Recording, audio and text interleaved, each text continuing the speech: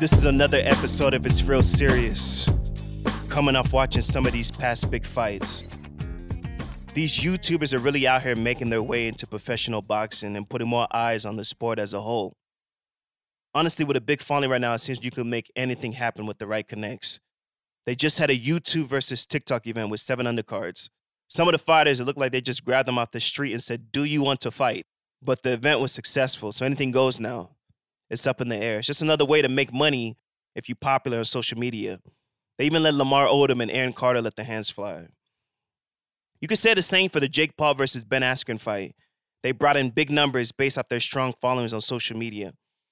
Ben had the "I'm just here for the check" energy. As soon as he got dropped, he started planning his vacation to Greece.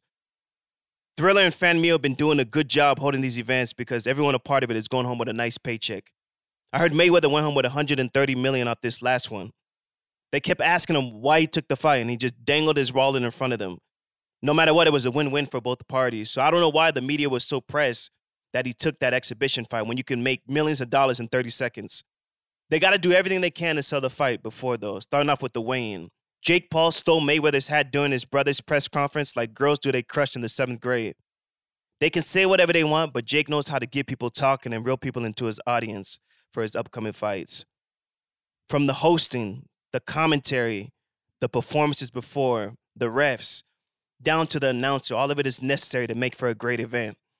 Especially if you're paying $50 for it, people want their money's worth or their time's worth if you're streaming off a janky link.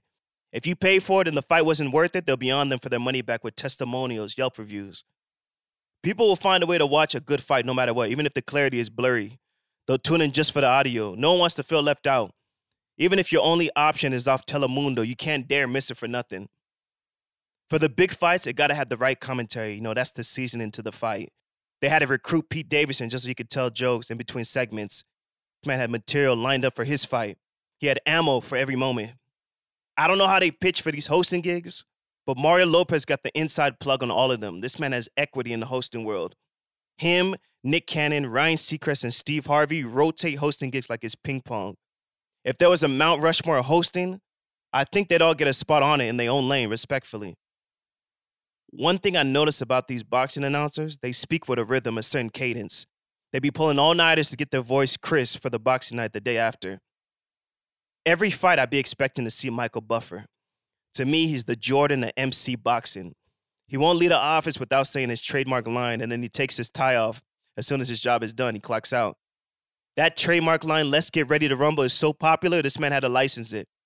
He might as well get that tatted, get a sleeve or something of that sort since it pays his bills. His little brother being his announcing bag too, I found out not too long ago. During the Israel UFC fight, this man almost got on his hands and knees to bring the fighters out. He wanted to make a mark with his intro.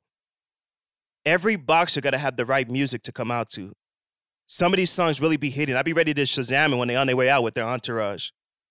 You come up with a rapper, the go-tos right now are Lil Baby and Migos. No substitutes. You know better.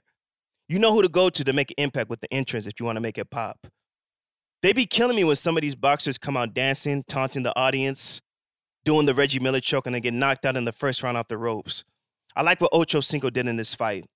As soon as he hit the mat, he bounced right back up. Because, you know, the internet is ready to go crazy with the memes if you get knocked cold out. So you got to be on your toes every minute of the fight. We just want to see people get knocked out. Even if it's in the first 30 seconds, we want to be wild. Some of these boxers will fake an injury just to end the fight. They'll play hooky when they underestimate their opponent. It's not like the UFC where you can tap out. Either you get knocked out, the refs check for good health, or you go to distance.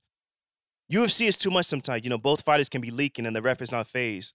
They'll let them keep fighting. They need to see you give up, even if it's in front of your wife and kids. You look at the UFC fight ring after a good fight, it looks like they just got done paintball shooting. When someone gets knocked out, it's only right that you rush the ropes and go off on the audience. Especially if you're not homebound, you know, the victory is even sweeter. You get knocked out, it's on YouTube forever. In fact, 10 minutes after the fight, it's already uploaded. It's like a pinned comment on Instagram. You can always go back to it. Sometimes you can feel when a boxer's about to get dropped around round 8, when they go to their corner with their team, their eyes swelling up, men in the corner putting jelly on their eyes. They treat their skin like church mats because they ironing out any cuts or swelling up. When the hype is built up for a fight, we expect a good fight on the line that night. Even down to the stare down before at the press conference, you can really see the energy leading up to it. I think the best boxing matches are when two fighters give everything they got, refusing to quit. Having a fighter decide whether to take chances to lay the opponent out early on. Surpassing expectations in skill, even if it's two undefeated fighters against each other, and giving us all access, play-by-play leading up to the fight. It's real serious. Tonight, we are going to witness the most anticipated match for the heavyweight championship of the world. Are you ready? Are you ready? Ladies and gentlemen,